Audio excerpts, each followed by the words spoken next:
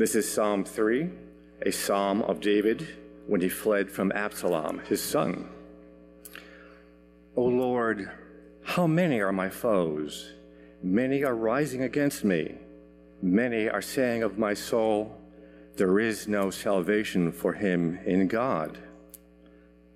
But you, O Lord, are a shield about me, my glory, and a lifter of my head. I cried aloud to the Lord, and he answered me from his holy hill. I lay down and slept. I woke again, for the Lord sustained me. I will not be afraid of many thousands of people who have set themselves against me all around.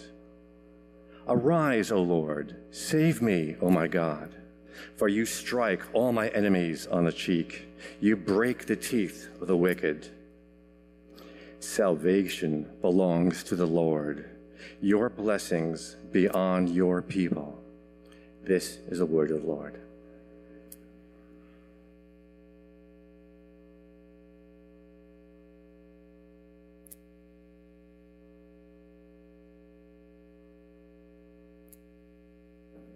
And welcome to all of you again, this gathering. It's great to see all of you. It's great to be studying God's word, singing God's word, hearing God's word, and celebrating God's grace together.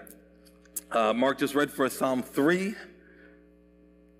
Psalm 3 are the words of a man who's neck deep in a major crisis. This man is in trouble. And to make matters worse, it's kind of his own fault, at least in part. And we'll see that in just a moment. But here's the message I hope we all walk away with today.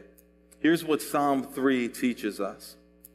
God keeps his promises despite our failures and our foolishness. God keeps his word in spite of our inconsistencies and our sins. That means that there's hope for us in whatever trouble we face, even when it's trouble of our own making. Perhaps you would agree with me that the hardest problems to face are the ones that you yourself have caused. For example, if you're experiencing financial trouble, that's always hard, isn't it? But isn't it a little bit harder when you can trace that money trouble back to your own unwise choices? And you find yourself thinking, how could I have been so stupid? What was I thinking? Now look at the mess I'm in.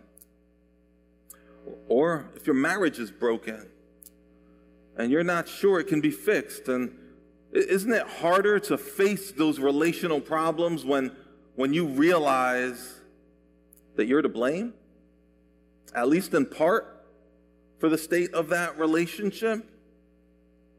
That you're not just a passive sufferer, but you've had a hand in creating this mess. Of course, any kind of trouble can lead to worry and fear. But when your worry and your fear are mixed with regret and guilt, that's a particular kind of pain, isn't it? It's harder to deal with trouble when you know you're to blame. Please keep that in mind as we read and we learn from Psalm 3 this morning. Psalm 3 happens to be the first psalm that's specifically attributed to David, King David. He's the most celebrated king in all of the history of Israel. This man knew what it was like to be surrounded by loyal subjects, adoring subjects. But here in Psalm 3, that's not where he's at. He says in verse 1, I invite you to read it with me. He says, "Oh Lord, how many are my foes? Many are rising against me," not rising to praise me, rising to take me out.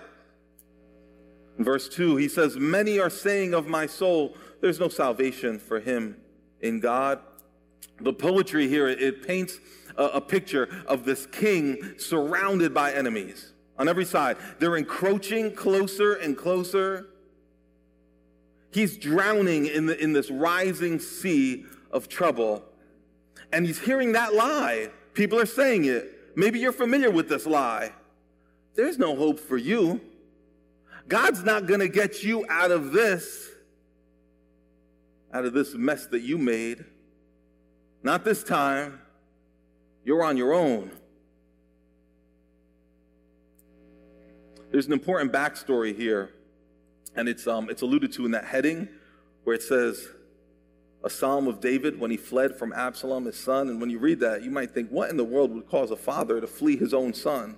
What would cause a king to have to flee from his own son? Well, to understand what's going on here, you need to know this family's history. In fact, you need to rewind to what we saw 2 weeks ago when we were looking at Psalm 51. And what we saw there is that David had done some wicked things in his past. He had leveraged his own authority to take a married woman who was not married to him.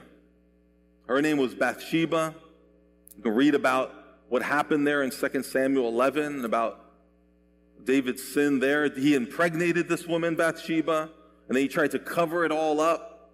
And eventually he had her husband murdered, killed. And then he married Bathsheba, and he went on with his life as if all was well. But God would not let this stand. God sends a prophet named Nathan to speak to King David, to confront him. And Nathan tells David that the consequences of his sin would be heavy. Let's read what God told David through the prophet Nathan. Just a piece of it in 2 Samuel chapter 12. He says, why have you despised the word of the Lord to do what is evil in his sight? You've struck down Uriah the Hittite with the sword and have taken his wife to be your wife and have killed him with the sword of the Ammonites. Now, therefore, look at the consequences. Now, therefore, the sword shall never depart from your house, David, because you have despised me and you have taken the wife of Uriah the Hittite to be your wife. Thus says the Lord. More consequences. Look at this. Thus says the Lord, behold, I will raise up evil against you out of your own house. David's sin would have painful consequences for him and for his family. The Bible is really honest with us about the difficulties and messiness of life. But the Bible is also honest enough to show us that sometimes we make our lives harder and we make our lives messier through our own foolish choices and our own sin. That's where David finds himself in Psalm 3, dealing with the fallout that was prophesied by Nathan years before. If you weren't here 2 weeks ago, or if you were here, I should say, 2 weeks ago, you may remember that those prophets' words to David, they shook David and they drove him to humble himself and to cry out to God with these words of repentance in Psalm 51. Psalm 51, as we saw 2 weeks ago, taught us that true repentance leads to forgiveness and freedom. True repentance, which means turning away from sin, when we really confess what we've done and we leave it behind, true repentance leads to forgiveness and freedom. But Psalm 3 shows us a slightly different angle on sin. It doesn't contradict Psalm 51, but what Psalm 3 tells us is that repentance doesn't erase every consequence of sin. Repentance brings forgiveness and freedom from the eternal consequences of sin, but repentance doesn't always erase every consequence of sin. Now it's true that when you do repent and turn away from sin and you trust in the atoning death of Jesus Christ, God will in fact forgive you of all your sins, past, present, and future. You will not be judged. You will not be eternally separated from God. You're saved from the eternal consequences of your sin. God will accept you fully, forever. But that doesn't mean that you won't experience the temporary, but very real effects of your sin in this life. Some of us know that firsthand. We feel the effects of our past sins in our body. We see it in our families. It doesn't erase the damage that your sin has done to others either. You see, sin, even forgiven sin, always has real consequences. And this was all too clear to David, because Nathan's prophecy proved true. Remember, Nathan had said to David, "Thus says the Lord, behold, I will raise up evil against you out of your own house." And now, years later, it's happened. Years later, David's son named Absalom staged an uprising, a rebellion, and he tried to dethrone his father. He tried to take his father's throne. Not only that, he wanted to take his father's life. You can read about it in 2 Samuel 15. Let me read just a piece of that narrative to you. In 2 Samuel 15:13, it says, "And a messenger came to David, the king, saying, 'The hearts of the men of Israel have gone after Absalom.'" You see, Absalom had undermined King David's influence and had won over the hearts of the people. And then David said to all his servants who were with him at Jerusalem, "Arise and let's flee, or else there will be no escape for us from Absalom. Go quickly," he said, "lest he overtake us quickly and bring down ruin on us and strike the city with the edge of his sword." Here's a king talking about his son, the threat that his son had become. Down in verse 30 of that same chapter, it says, "But David went up the ascent of the Mount of Olives." He's escaping from home, and it says he went up weeping as he went, barefoot and with his head covered. And all the people who were with him covered their heads, and they went up weeping as they went. This glorious king was now a fugitive. There's more backstory, though. After all, Absalom's plan to overthrow his dad didn't appear out of nowhere. It wasn't just on a whim. You see, we can trace that rebellion all the way back to something that happened years earlier, when Absalom's sister Tamar was raped. Absalom's sister Tamar was raped, not just by anyone, but by their half-brother, whose name was Amnon. They were all David's children by different mothers. Absalom and Tamar were full siblings. Amnon was a half-sibling from another wife. And notice, by the way, that at this point in his life, David has several wives all at once. And that's something that God never endorsed. It's something that God never okayed. Polygamy has never been in line with God's will. It's always been contrary to God's design. So David's family life, you can see, was complicated, to say the least, right? And even that inner strife between these half-siblings, we can look at even that, I believe, as some of the consequences of David's sin. The messiness of his household could trace back to decisions he had made. In any case, Amnon sexually assaulted his own half-sister, Tamar. He destroyed Tamar's life. And Absalom, her brother, took Tamar into his home to care for her. And he was filled with rage.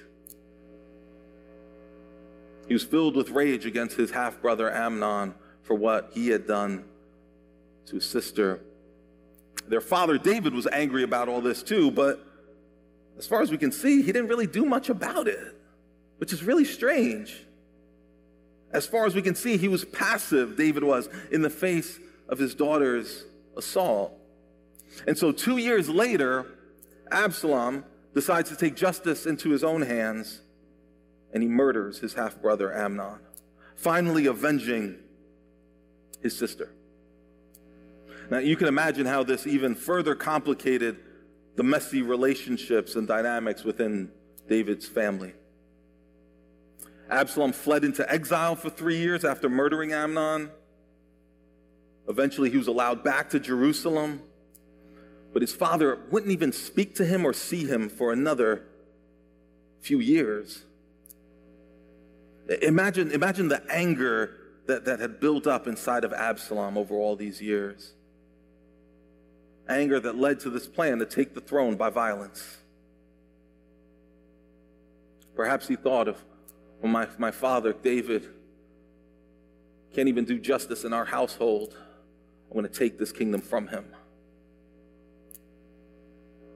Filled with self-righteousness, perhaps, he decides to move in violence against his father. Now, all of that background that I just gave you isn't there to justify what Absalom did, but it might help us understand why he did it. Perhaps it helps us understand a little bit of how David's polygamy, for instance, and his failure to act when Tamar was raped, his decision to punish Absalom the way he did and reject Absalom the way he did. All of this and more, it led and it played into the trouble that David now finds himself in. Being chased away from home by his enemies, weeping, running for his life, barefoot, and on the lam. Clearly, sin, even forgiven sin, has real consequences. This is what this narrative teaches us. We all know that already, don't we? Maybe you've seen this, how even after you've repented and you've sought forgiveness from God and you've sought forgiveness from people that you've hurt, it doesn't always make everything okay, does it? Everything just doesn't go back to normal. Things may be settled vertically between you and the Lord, but the horizontal relationships, that's another story sometimes. It can take years to regain trust from those that we've injured, if it's possible at all. And many of us, I wonder if many of us even here are living with the earthly consequences from decisions we've made in the past that were foolish, that were disobedient.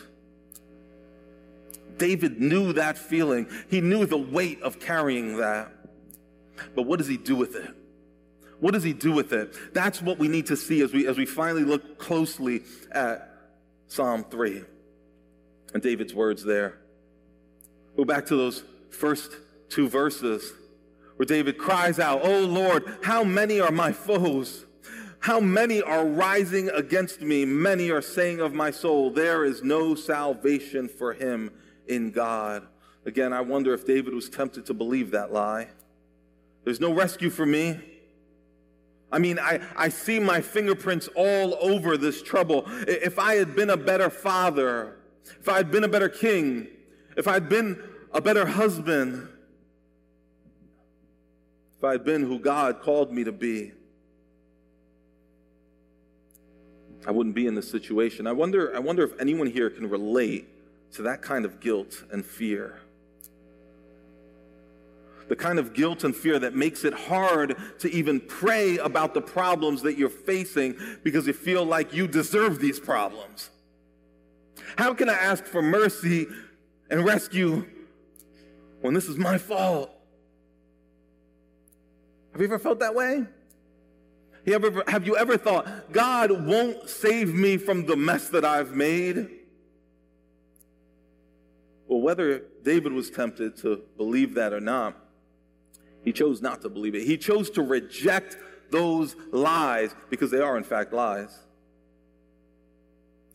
What does David choose to believe instead?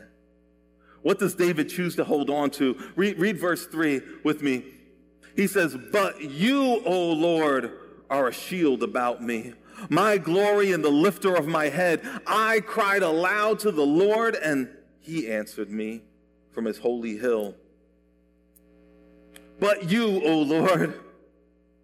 These are some of the most relieving, hope-filled words in the Bible. But you, O Lord. I know what I've done. Like he says in Psalm 51, my sins are always before me. I can't forget them. And I see what they're doing, these people who are out for me.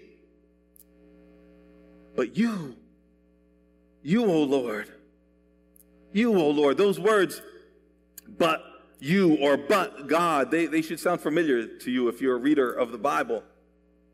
But is what linguists call an adversative conjunction. It's this kind of word that indicates contrast. It indicates opposition, a stark difference. And it shows up a lot in the Bible. I'll give you some examples. Maybe you remember this when Joseph confronts his brothers in Egypt, his brothers who had sold him into slavery. And Joseph says to them, "You meant this for evil, but God meant it for good."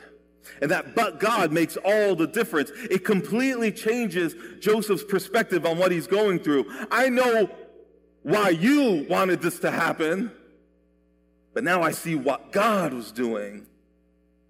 He meant it for good. Paul the Apostle uses "but God" in this way. In Ephesians 2, when he tells us, "You were dead in your trespasses and sins, but God, being rich in mercy, because of the great love with which he loved you, he saved you by grace." But God. You were dead, but God made you alive. That same apostle preached in Acts 10. He says, they put Jesus to death by hanging him on a cross, but God raised him on the third day. You see, but God changes everything. But God are kind of hinge words in the Bible. Everything in the Bible, everything that we put our hope in hinges on the reality that God changes and uses and opposes and works through terrible, terrible circumstances, evil, sin, and he changes everything. That's what King David had to cling to. But God, but you, O Lord. He had to stop focusing on his situation and himself. It's not that he ignores the situation. You see, he presents his situation to the Lord in detail. But then he turns away from himself and his situation and he says, but you, O Lord. I'm going to stop looking at my own failures. I'm going to stop looking at my own history, my own sin. There's no hope there. But when I look at you, Lord, what does he say in verse 3? He says, you're a shield around me. A shield about me, which means around me, surrounding me. He's saying, you're protecting me on every side. That's military language, by the way, the shield. It's a military tool, obviously, a weapon. But a shield, typically, as you picture one, it usually protects you on one side, doesn't it? What kind of shield is this? A shield like this that protects you all around? That didn't exist in David's day. I'm not sure it even exists today, frankly. Maybe it exists in the movies. I've seen it in the Marvel movies. I think they have a force field like this in Wakanda, actually, that will protect the whole nation. I think Wanda Maximoff, I think she can create this force field that protects her 360 degrees in every direction. Well, David was not an avenger. What is he saying here? This kind of shield didn't exist. David says, you, but you, Lord, you are this shield about me, providing me with 360-degree protection. And then he says in verse 3, you are my glory. You're my glory. Think about who's saying this. Again, it's David. David knew what it felt like to possess power. He knew what it felt like to receive praise. He had experienced all that glory. He was a conquering warrior and a beloved king. And that was what he gloried in. Perhaps for a time. Perhaps sometimes he would find himself glorying in that. But no longer. He's been brought so low. And he's come to realize, no, it's you, Lord. You, Lord, are my glory. I've experienced the praise of people. I know what it means to wield power and authority. But you, O Lord, you, O Lord, are my real glory. It's in you that I find real significance, real worth. It's all in you. Because at this point, you realize David had lost his power. He couldn't glory in his approval ratings because they were at an all-time low. Only a handful of people were really on his side at this point. There was no glory in his record. He couldn't look at his history because when he looks back, what does he see? He sees adultery, he sees murder, perhaps even rape. His glory was not in his parenting because he had failed in that area. He sees that all his hope, all his significance, all his worthiness is in God alone. I wonder if we can say this. Can you say this?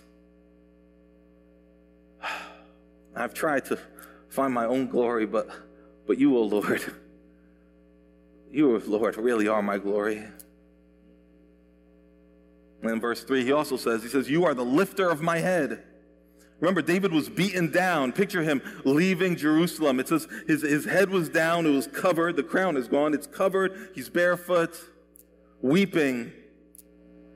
Imagine a shamed, discouraged child who's weighed down by his own failure. He's dejected. His head is hung low. And the father of this young child walks over and lovingly places his hand gently under his child's chin and lifts his head. That's God. That's God. To David, to all of us who are his children, he is the lifter of our heads. Verse 5 says, I lay down and slept. I woke up again, for the Lord sustained me. I will not be afraid of many thousands of people who have set themselves against me all around. What's David talking about here? Going to sleep is an act of trust, isn't it? You don't close your eyes and go to sleep around people that you think are about to kill you. And when you're afraid or you're troubled, it's not easy to fall asleep, is it? My two youngest kids and I, we camped out in our backyard recently. It's fenced in. It's totally safe. In a quiet neighborhood. But even in suburban Westchester, I have found that a dark tent can be a scary place. Especially when you hear little creatures outside and branches snapping because something's walking around out there. My kids fell asleep. It's because they were tired, for sure, but I also think it's because they trusted me. They trusted that this guy's going to protect us.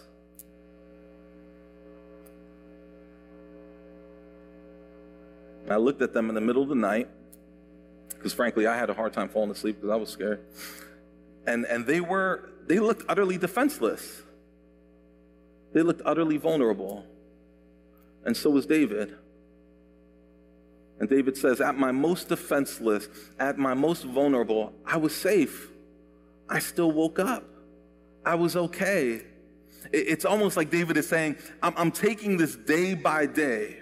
The trouble I'm facing is real, Lord. But last night I went to sleep and today I woke up okay. So I'll trust you again. Tonight I plan to go to sleep again and trust that you'll keep me safe. And I'll wake up again. And I don't have to be afraid, even though the trouble is real. When you come down to verse 7 of Psalm 3, it might sound to us like David is just being angry and vindictive. Like he's saying, God, smash my enemies. Which is odd, especially since he's talking about his own son. Smash him, crush them. When you look more closely, that's not what David's saying. What David is doing here is he's asking for rescue. Look, he says, arise, O Lord, verse 7, save me, O my God. For means because, right? Because, here's why I'm asking you, Lord, to save me, because you strike my enemies on the cheek and you break the teeth of the wicked. He's saying, I've seen you do this before. This is how you operate, Lord. You've smacked my enemies on their faces. Think about what makes getting smacked so bad. Especially as an adult. What makes getting smacked so bad, or even as a kid? It's really not the pain as much as it's the insult. I mean, unless you really get smacked by someone hard and it knocks you out. But typically, it's the humiliation. How dare you smack me? To smack someone is to treat them like they're not a threat, like they're weak, like they're nothing. And David is saying, this is what you've done to my enemies, Lord. You've shown my enemies that they can't stand up to you. You've humiliated my enemies. That's why I can trust you. When he says, you break the teeth of the wicked, it's not about God smashing the faces of David's enemies. In a sense, it's about God disarming his enemies. Imagine a predator, a vicious predator, a panther, a cougar, but with no teeth, no claws. David is saying the people who are threatening me are ultimately like toothless predators. Remember the imagery. They're scary. They can roar. And they're on me. They're getting close. I can see them and smell them, and it's scary. But then I remember, Lord, you've removed their teeth, broken them right out of their mouths. Remember the imagery from verse 1. David's enemies surround him, and they're closing in on him. But he knows that because of God's promises to him, ultimately they are harmless, like beasts with no teeth. They can harm me, but only to a point. These consequences of my own sin are real, but they only go so far. And relative to the blessing that I have in Christ, this is nothing. I can weather this. It's really remarkable when you think about what David's saying, because his life is in danger. He has to escape his own home. He's on the brink of losing everything, and yet he has the kind of faith to say, verse 6, I will not be afraid of many thousands of people who have set themselves against me all around. How can a man with such a checkered past be so confident that God will have his back and rescue him in the end? It's not cockiness. This isn't swagger on David's part. This is a man who absolutely trusts the promises of his God. This is a man who really believes what God told him. I haven't even told you what those promises were that God had made to David, but here they are. Here are those promises. Long before the prophet Nathan came and confronted David over his sin, that same prophet was sent by God to tell David this. This was in better times. 2 Samuel 7, verse 16.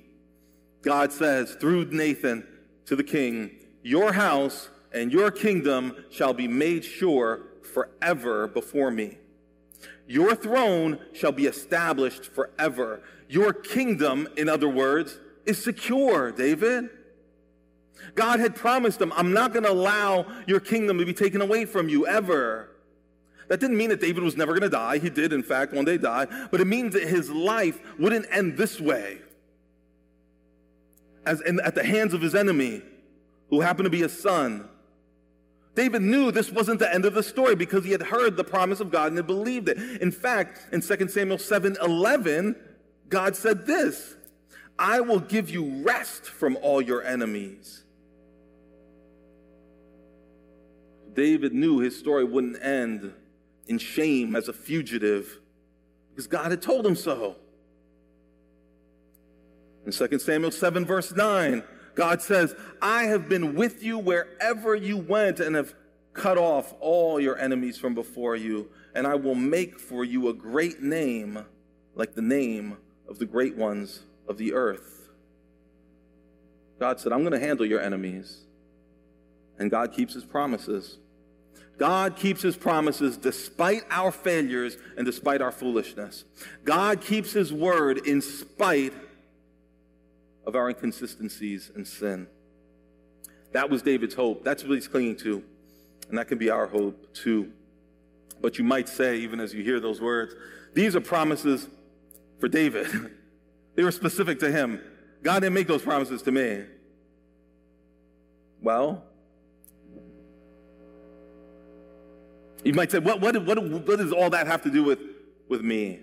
Well, here's the thing. When God made those covenant promises to David, it certainly meant that David's throne was secure. He didn't have to worry about Absalom taking it away. It wasn't going to work.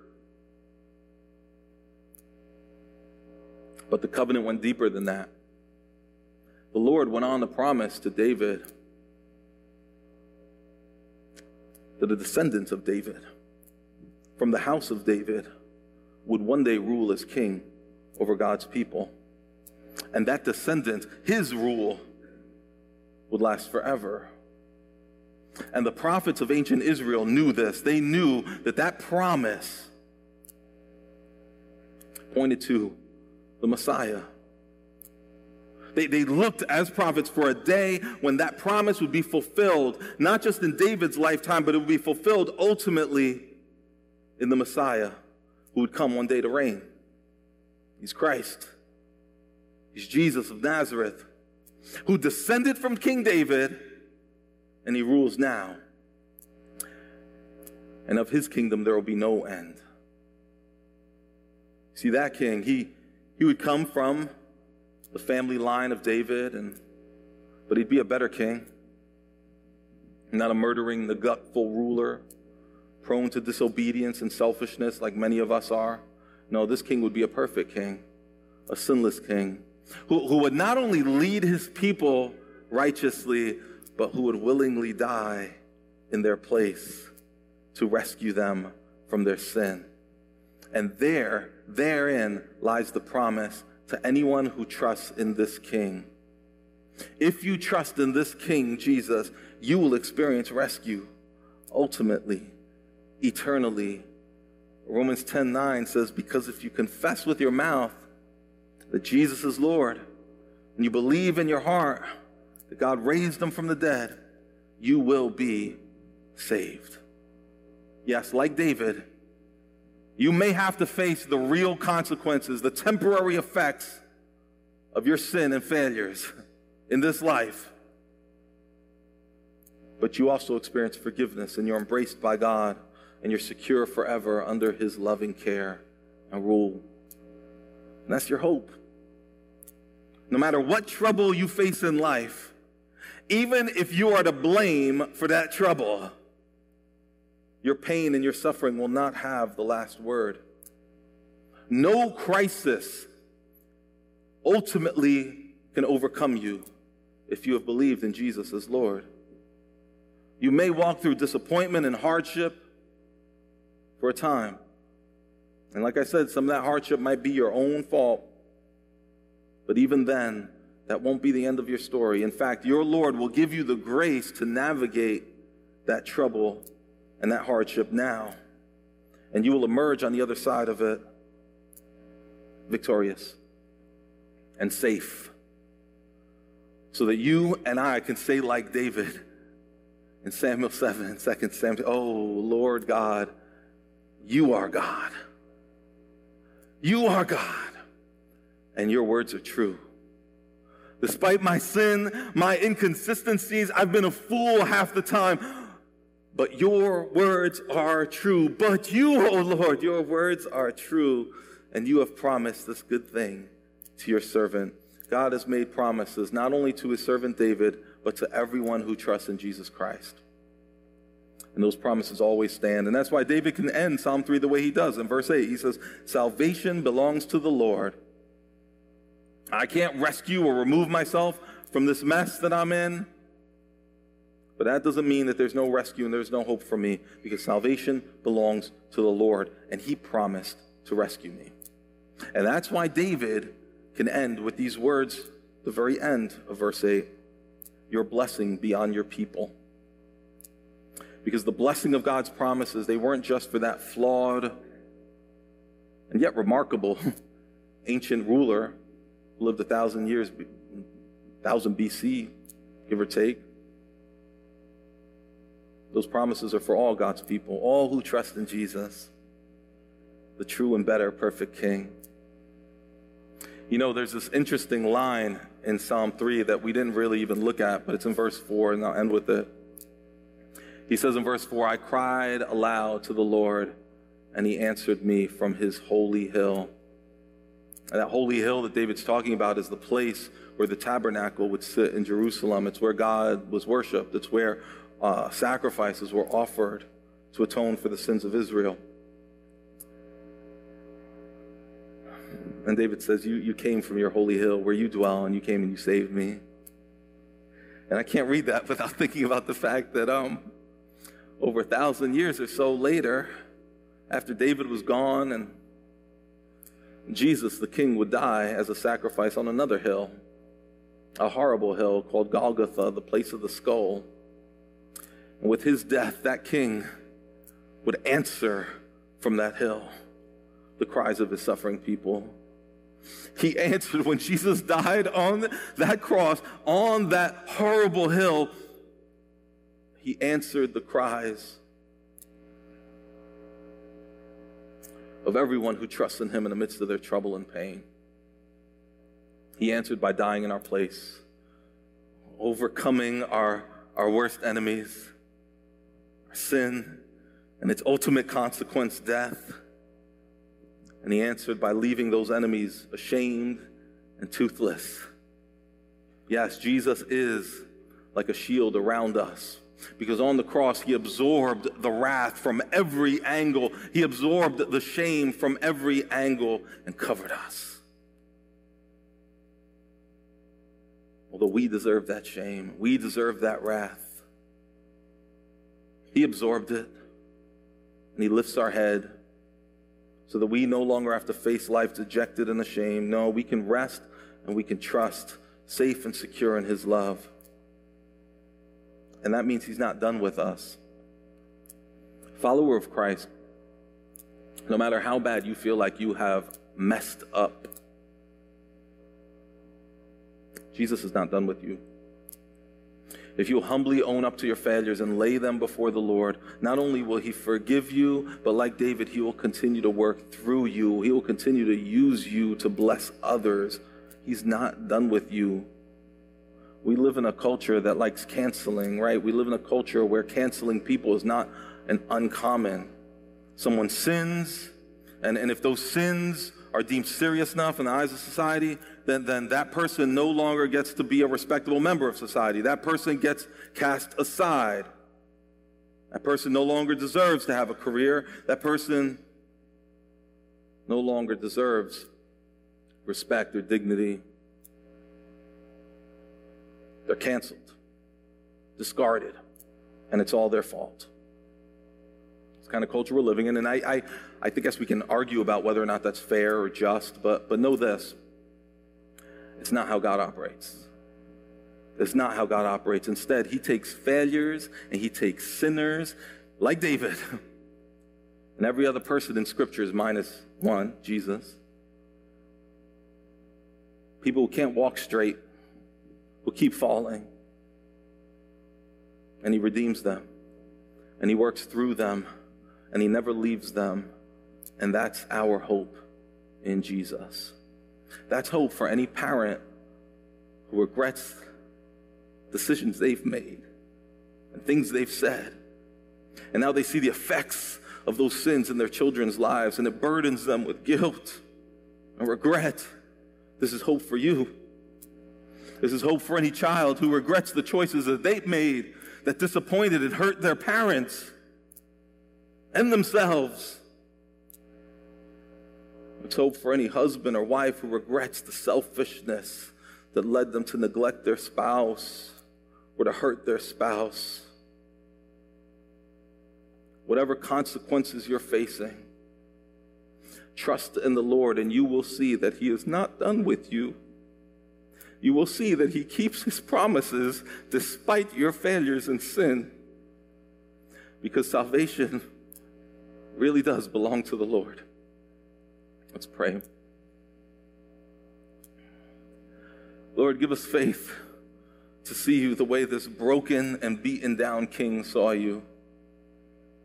In the midst of trouble, whether it's trouble that we're suffering at the hands of others or trouble that we've caused ourselves, help us to see you the way David sees you here. And we ask that you would give us the grace we need to pray like he prays here, to be honest and open about what we're feeling and experiencing it, yet at the same time, to believe your promises and to declare, even in our own hearts and even with our own mouths, but you, O Lord, you will not fail.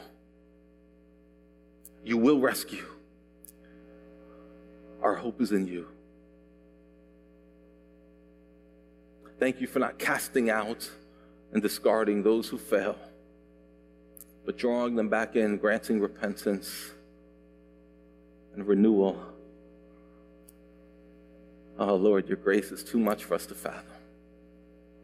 All we can do is praise you and thank you in Christ's name. Amen.